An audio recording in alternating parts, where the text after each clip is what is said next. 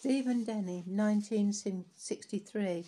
My father, Anthony William, was born in 1923 and grew up in a village called Ravensthorpe, whilst my mother, Hilda, but liked to be known as Patricia Amesby, was born in 1928. My dad was a herdsman on farms. The last farm he worked on was at Brixworth. Mum worked as a clicky on buses in Northampton. I know that she loved doing this job. During the war, she was in the Land Army near Welford, where, of course, the hours were long and the work hard. Dad was in the parachute regiment and was part of the D-Day landing. He was shot in the face and lost an eye, so I had a glass one fitted. He returned to work as a herdsman after the war. Mum was an only child, whilst Dad had two sisters. I have two brothers and one sister. I am the youngest. I attended the old school at Brixworth, which was near the Saxon church.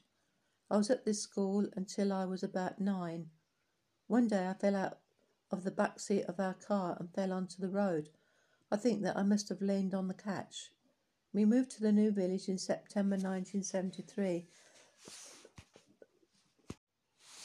Stephen Denny, 1963.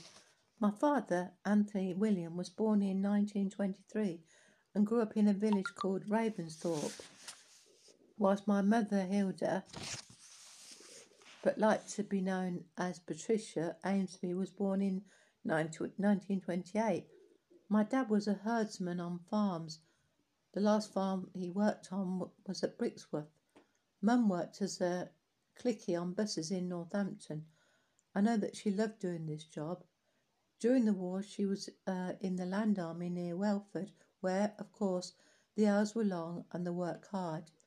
Dad was in the parachute regiment and was part of the D-Day landing. He was shot in the face and lost an eye, so I had a glass one fitted. He returned to work as a herdsman after the war. Mum was an only child, whilst Dad had two sisters. I have two brothers and one sister. I am the youngest. I attended the old school at Brixworth, which was near the Saxon church. I was at this school until I was about 9. One day I fell out of the back seat of our car and fell onto the road. I think that I must have leaned on the catch. We moved to the new village in September 1973.